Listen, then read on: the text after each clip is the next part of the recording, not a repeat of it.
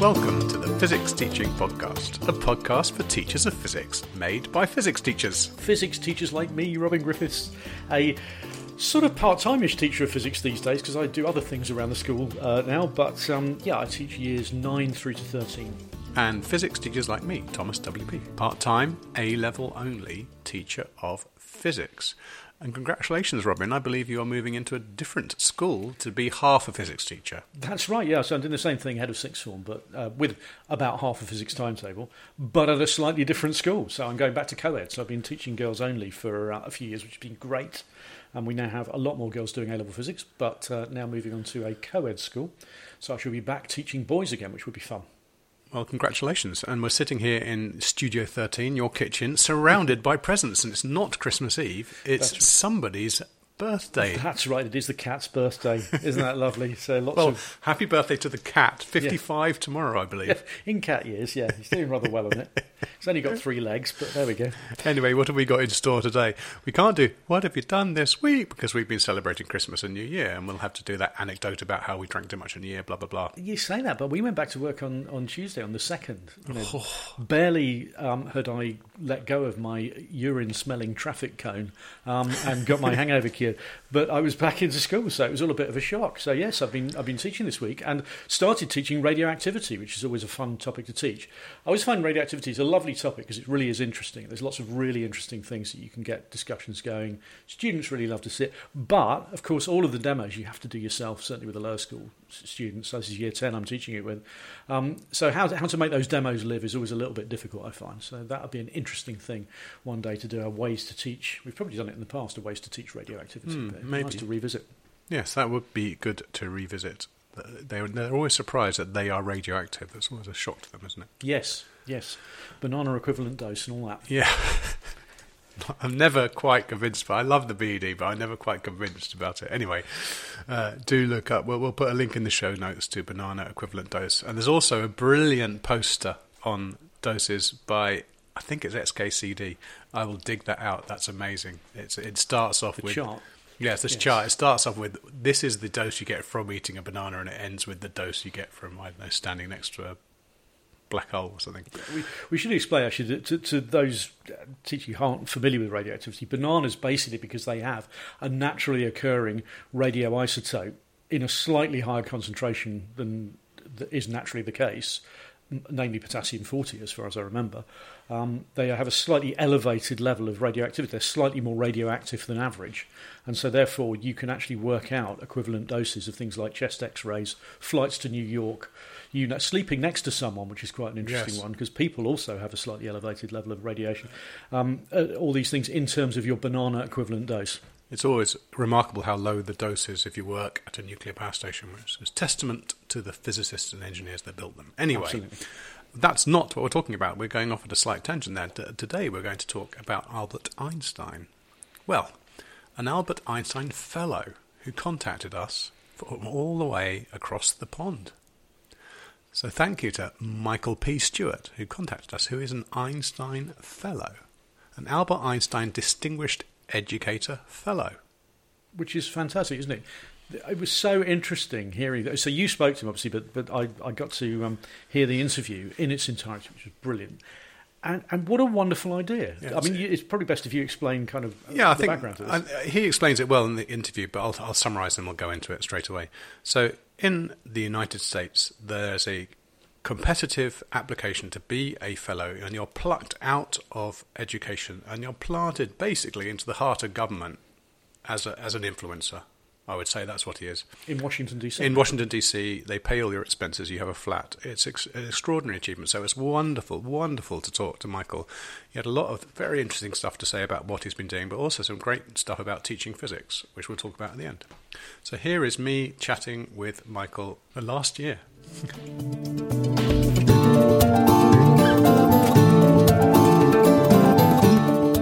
My name is Michael Stewart. I'm a Virginia science teacher and currently Albert Einstein Fellow at the National Science Foundation. Well, welcome to the podcast. Now, you contacted us because you were interested to share what you've been doing. So why don't you summarise how you got this incredible title, an Albert Einstein Fellow, and what you're doing with it? Sure. So the Albert Einstein Distinguished Educator Fellowship is a fellowship for experienced teachers, science teachers. And you have to be a teacher for 5 years, and then you can apply. And then you work in DC with either a federal agency or in Congress. Okay, so everyone who wins it, it's a competitive process. So congratulations. Everyone who wins it, even if they live in Portland, Oregon, are flown to DC for a year. Yes, that's exactly right. So it can be a little challenging, right? It's definitely a sacrifice for those who live farther from DC. You will, if you're from more than 50 miles away, you will need to get an apartment in the district. But there's a whole cohort of us, and you're very much connected with your other fellows. We regularly meet at least once a month, but more often than that. And you're in the city. It's, you can bring your family. It's really exciting. And it's a wonderful experience. The fellowship pays higher on the average teacher salary, so they try to offset the cost of it. And you are then surrounded by leaders in the federal government, leaders in federal agencies, leaders in education. And it's a whole year of PD, and it really gives you time to actually reflect on your learning and your teaching methods. And you can have a really powerful impact that you can then take back with you. So you are attached to the National Science Board, which is a big think tank as far as my parlance, and you're representing teachers. You're the subject matter expert, I'd say. So what are you doing day to day as part of this fellowship? Absolutely. Yes, it is a big think tank, and it's the National Science Board is essentially the citizen oversight. The board members are the citizens overseeing the National Science Foundation. So I support them. I support those national board members. And, when I say the national board members, I'm talking about 5 university presidents. All of them are at least professors. 2 of them are in industry currently. One was on 60 Minutes just this past week. And they're really big, powerful people. And they want to benefit science and how science and engineering, how it occurs in the U.S.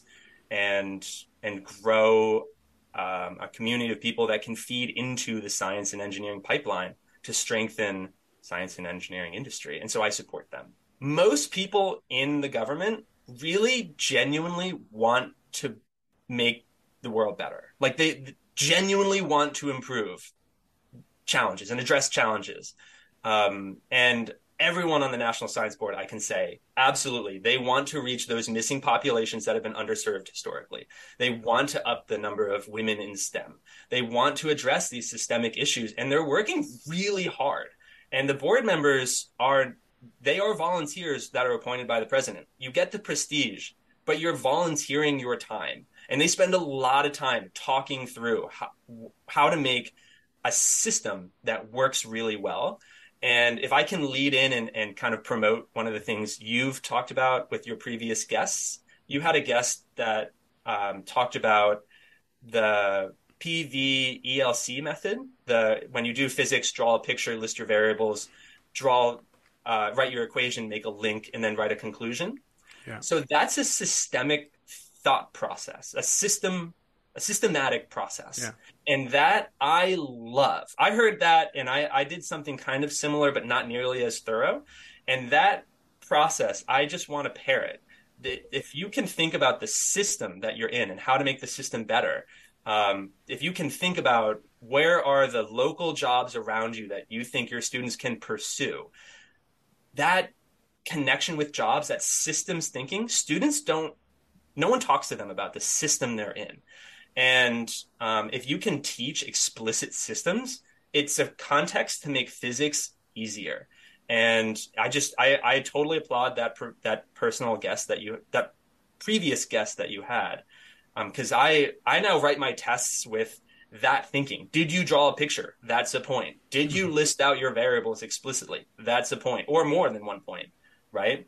To a certain point, I don't even care what your final answer is. I care that you know the system of solving a physics problem, because that method makes physics way more attractive in a time when people hear physics and think it sounds hard or it sounds scary, or it's only for certain types of people. And that's a culture that's very challenging to address, But when you talk through, this is what you do: draw a picture, list your variables, make an equation, try to use basic algebra to make a link, and then solve at the end with your units. Like it's so simple, and that thoroughness of focusing on a system to help people achieve more is fantastic, and that's exactly what happens at the board level. And so you're working with K-12 pre-university education, is that right? Yes. So I was in what I would say is high school. I'm with 15 to 18-year-olds. I've taught physics and chemistry. Physics is my favorite, but chemistry and earth science a lot. And having that experience in the classroom, I bring that into this federal agency, and I'm the only teacher in the room. So I bring that experience and those goals. So you say a federal agency, so you're part of the government. So I am, okay, so this is good to say. So all of this is just my views and opinions. I am not a federal employee. I'm essentially, as a fellow, I'm a research assistant. So everything I say today is just my opinions and views and doesn't necessarily reflect the goals or opinions of my office. But still, it is my views that. But it is a government agency. So are the board members you're advising appointed by the government? Yeah, so the board members, there's 25 or 26, I always forget which one. They're actually volunteers, but they're appointed by the president, and they serve 6-year terms, and 6-year terms. They can do 2 consecutive terms, and then some will be basically confirmed by Congress. So yes, absolutely public figures. So they're trying to improve physics and engineering education at what I would say school. So from 4 years old through to 18 years old. And yes, you're in the middle of that for a year or 11 months as just a Joe average, forgive me, high school teacher. You're representing all the science teachers and physics teachers in America. Amazing. Yeah, it is. And what's amazing about the National Science Foundation is historically they've only been in university, undergrad and graduate level. One of the things they've realized is that we lose most of our students off of math and science before the 3rd grade. So staying in the undergrad level or above, you're kind of missing the boat. So the National Science Foundation wants to reach down into the pre-K to 12th grade space to keep these students in the science and math path. So you're seeing it from the side that teachers just don't see, and you're seeing that how, why they don't just give us all £10 million for our schools, and you're seeing from the other side, and I guess you're seeing the short-termism of politicians, because it's a long-term investment, isn't it? If you put $100 million into one district, you're going to see nothing for 12 years, are you? Yeah, that's the real political tension, which I find so fascinating as someone who I studied science. I didn't study really history as much as I probably should have. And so if you're in Congress, your office is up for re-election in 2 years. You want a return on investment for every tax dollar that goes into the NSF. You want to know how much you get back, very kind of business focused. And that's just not a reality for K-12. And the same can be said of science in general. You can have moonshot projects that in 20 or 30 years might define an entire industry, but I might not be in office in 20 or 30 years. So maybe I prefer the short-term, smaller, maybe just propelling the science that already exists, which is valuable, but there's a tension there. And the same tension exists in K-12. And here's another challenge. I'm at the federal level. In the U.S., K-12 STEM education, or just education in general, is funded at the state level. So if the federal agency wants to reach into K-12, there's all kinds of issues because this is a space historically that is run at the state level. There are 50 states. There are 50 different ways to do education, and they're all very different with different certifications, and even the requirements for teachers change. And so it's very dynamic, but the NSF does need to reach down into that lower level. And so they're trying to do it right now. And it's a very exciting time to be a fellow, trying to help this process and help it be successful. Okay, so you're there for 11 months. Is there anything that you feel you've already done that is going to make a material difference to your fellow educators? So when it comes to material benefit, immediately, I haven't necessarily built anything that materially brings value at this moment. Being a voice in the room is a value, especially in Congress, where there are so many voices yelling for different things. Having that teacher in the room who's like, we have to focus on this. We've got to keep this focus on teacher pay, on job-life balance, on building out respect for this profession and attracting new people into the profession. There is value there, and it's more abstract, but it's there. You could have had a massive difference without realizing it there. So do you have the same problems in America that we have here with missing the recruitment targets for physics teachers by massive amounts, morale low, politicians biffing, berating, belittling teachers? Do you have all that? Oh, yeah, absolutely we do. Yes. How disappointing. Yes. Well, and this comes down to one of the core issues it's very hard to address is that teachers really don't get paid as they professionally should. And that's easy to say, right? That's easy to say, I want more money, you give me more money. The field basically requires a master's degree. When it comes to physics, if you have a bachelor's degree in physics, are you really going to go into a field that pays a starting salary of $40,000 when you can essentially walk into industry and get $65,000 your first year? The same conversation over here. I think in our retention episode, we had the stat that you'd earn £6,000 a year less every year of your career if you become a teacher with a physics degree. I will say that if there's one thing the teaching career has, and I think this is an opportunity to talk about that to attract people into the field, is that you can teach anywhere in the world. You can teach anywhere in the US, and that provides a lot of flexibility. And the teaching field does offer the opportunity for you to continue to learn basically through teaching. So my background in biology, I now love physics. I went into teaching because it gave me a path to study physics. And yes, I had to do it on my own and do it through teaching. But the best way to learn is to teach. And in addition, I'm also a fantastic communicator. I'm very comfortable addressing a crowd. I can talk. We have our teacher voice. I do not need a microphone to get 200 people to pay attention. And there are skills here. One of the reasons we lose so many teachers after 5 years with that retention issue is that it's a valuable skill that is useful in business. And so if you're someone who maybe doesn't necessarily want to go into teaching, you can do teaching for a short time to give you the experience to continue to learn, to develop these skills, these organizational skills that you then translate into business within just a few years. And that is attractive. And that's something that teaching has that is not related to taxpayers. So I'm not sure I like the idea of encouraging people to leave after 5 years. No, what you're saying is completely true. I mean, I'm joking because I left teaching after 3 years and was a management consultant for 8, but it didn't make me happy. So I went back to teaching after 8 years.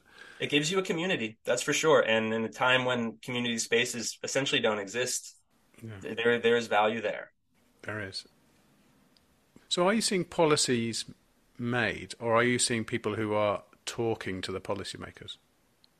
I'm seeing people who are talking to the policymakers, which is a fascinating process because you kind of need them to get on board with you. It's not just go up and tell them what to do and then they listen, right? But the National Science Foundation does provide advice basically for Congress and occasionally recommendations to Congress that Congress then puts into bills and then votes on. And even that process of what are you going to choose? How many recommendations are we going to make? If you make 10 recommendations, that can be overwhelming. You probably won't get any. But if you walk in with one good recommendation, you're very likely to get that. So how do you choose what's the one ask you make? And talking through this process is very dynamic to be successful, and it really is fascinating. So I think you're doing yourself down saying you haven't had a material effect. You have a position of incredible influence. I mean, whether you know what the words you've said have made a difference, you have an incredible opportunity. And it goes back to what you're saying about being a teacher. You know, who could possibly do this. I mean, it's what a fantastic opportunity. You're a teacher, yet you're part of a federal agency helping make or influence policy. Yeah. Wow. So brilliant. What an opportunity. Thank you. Yeah, no, it's really fantastic. If there was one thing that I would say I contribute to, it's the idea of kind of shifting the view of education into talent development. So talent development sounds very business and sounds very government. But that's what teachers do. We produce the talent that feeds into the into the science and engineering and really global industry. And the stronger that talent is, the more successful that industry will be, right? And so essentially industry is getting this product for free, the people that feed into them. And framing it in that way helps to get investment and from local industry. You're completely right. I mean, you wouldn't have gone to the moon without teachers. I hadn't really thought of that. You wouldn't have gone to the moon without teachers. Absolutely. No, it's funny you say that. So this tension between the federal and the state level, there is precedent for the federal government to reach into the K-12 space. And that's, believe it or not, if you go all the way back to the start of the Cold War or the beginning of the Cold War with Sputnik was launched, and Americans across the country looked up at the sky and said, oh my God, the USSR can do something we cannot.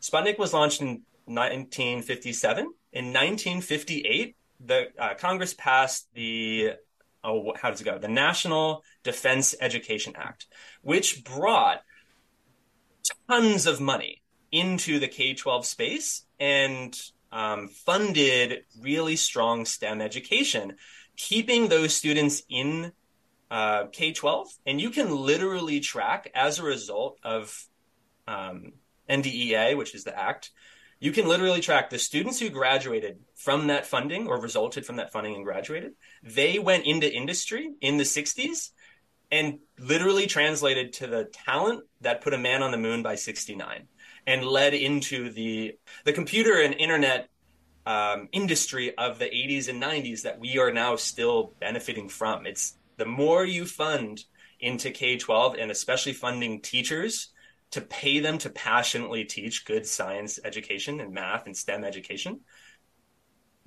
the graduates of those students will stay and enter into these STEM industries and give back, literally in terms of taxpayers with good jobs and the rate of patents and trademarks that are produced that lead into new businesses of tomorrow.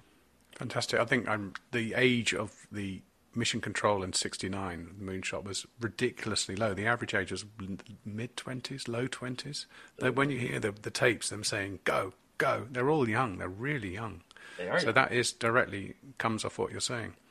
Well, maybe we need the American government or some government to do an inspirational act like the Apollo moonshot to get everyone, pour money into schools, do something amazing. Let's go to Mars. Maybe that will boost education, but I think the pouring money into education is where it should start. Well, it's been great fun, Michael. Thank you very much for contacting the podcast. It has. Thank you for your time. I've really enjoyed this, and I love your podcast. Thank you so much.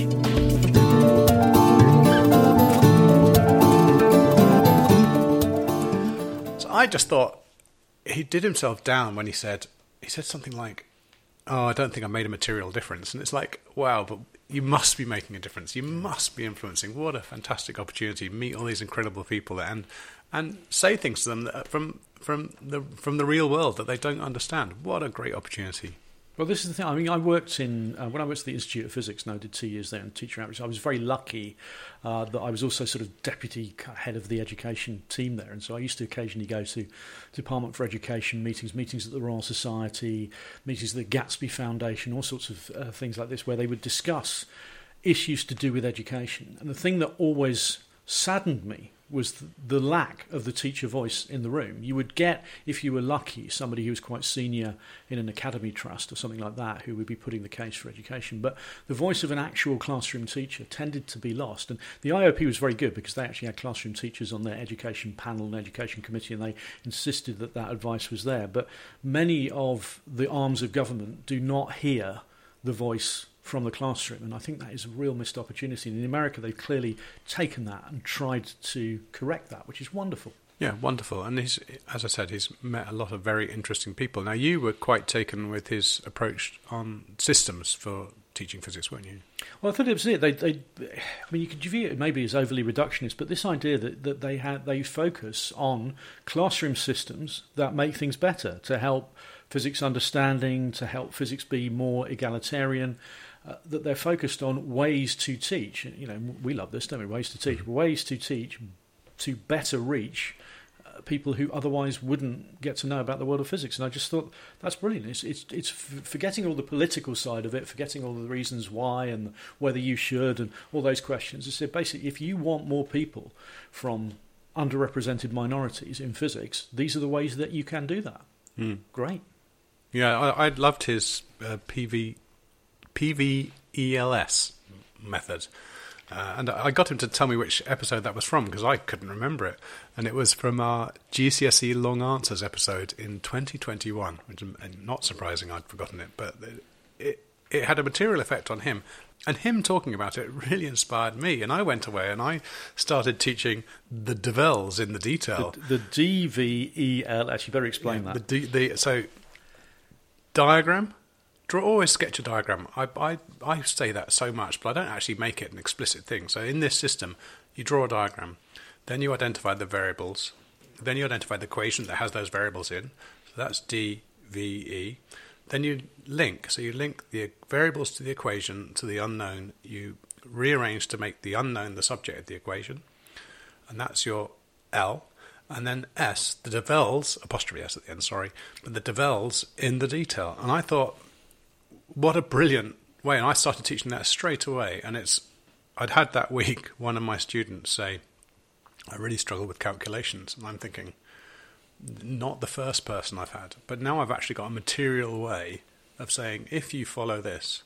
Because I've always done, write down what you know, write down the equation. Yep. But this is a much better, I think, much more systematic approach. So I'm really grateful to Michael for putting me onto that. Yeah, and I wonder how many other things in our classroom, describing practicals, describing situations, doing explanations of physical concepts, all of these things that could be systematised that little bit better. And I know there's a lot of work in education in cognitive psychology that links to this. So it's quite an interesting thing. Again, another great idea for a future episode perhaps, and looking into this, looking into the latest work in this and how we can make systems in our classroom that are proven to help students to access the physics we're trying to teach. Yeah, I'd like to come up with a catchy mnemonic for answering the longer answer questions.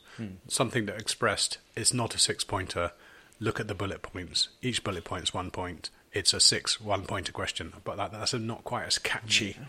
EIS-AX 1P Z. Yeah, exactly. yeah. No, we don't, need some work. Need some work. Don't panic. It's really 4 2-point questions. Or don't panic. It's just 3 2-point questions. Look at the bullet points. I mean, ultimately, look at the bullet points would be my advice for an A-level paper, anyway. Yeah, I think that's one of the things about 6-mark questions.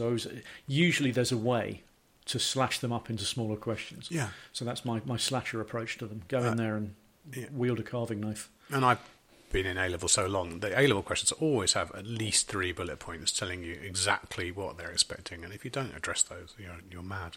Yeah.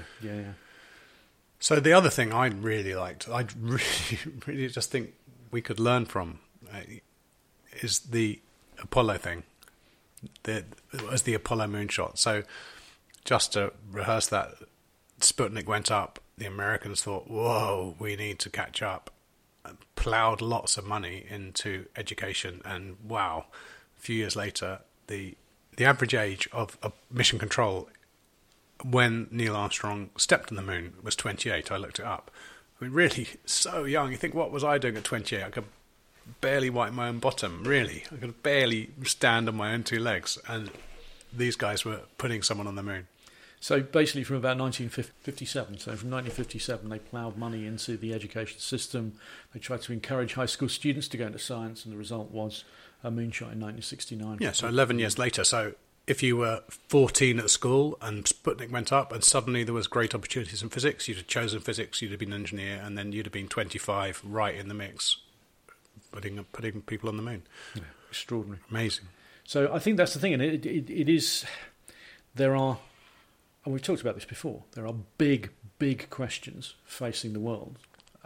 And a big part of the answer to those questions will come from the world of physics, physical sciences, biological sciences, those sorts of areas. And it really does need that support of getting behind sciences in schools, promoting them, making sure that people know that that is a good thing to do, and that there are good jobs awaiting for them at the end, so that people want to do science. And that was one of the things that struck me about Michael's talk there, was he was talking about people who wanted to support science. There were people in Washington who wanted to support science in schools.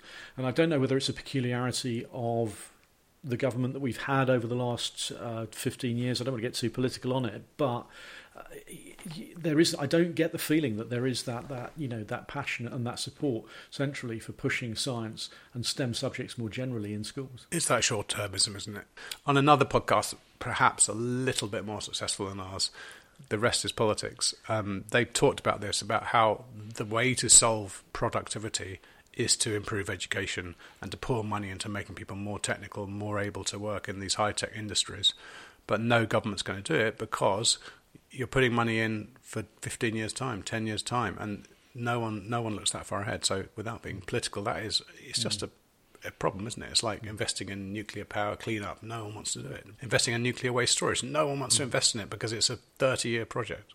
And I think you're right, but there clearly is a nuance here, that it's not quite as easy as either you do or you don't. Because in America, where they have a similar political setup, they clearly are, at some level, trying to invest in the future. They do want to promote science. Hence, they have an Einstein fellow in Washington who's sitting there talking to policymakers and trying to put the word around about science education or physics education in schools. And that's a really positive thing. So we need to get that bit of nuance back. It's not an all or nothing thing. We just need to get that voice in there. We do. Well, I think that's a good place to end, Robin. It's been a pleasure, as usual. Yeah, don't worry. 2024 podcasts will not all be political in nature. It's hardly political today. I suppose that we've touched on the door, but yeah, Rory Stewart and Alistair Campbell and the Rest of Politics. We'll leave it to them, shall we? Because it's slightly more successful than us. They sold out the Albert Hall multiple times. Yeah, well, where we led, they followed. So. Yeah, I think we started before them. So exactly. We influencers. Hi, Alistair. Hi, Rory. Yeah. Right. Well, thank you very much, Robin. And happy birthday for tomorrow to the cat. Absolutely, to the cat. Yeah, 55 in cat years. And I'll catch you very soon. Thank you. Thank you for listening to the Physics Teaching Podcast, and special thanks this week to Albert Einstein Distinguished Educator Fellow 2023-2024, Mr. Michael Stewart. What a star he was.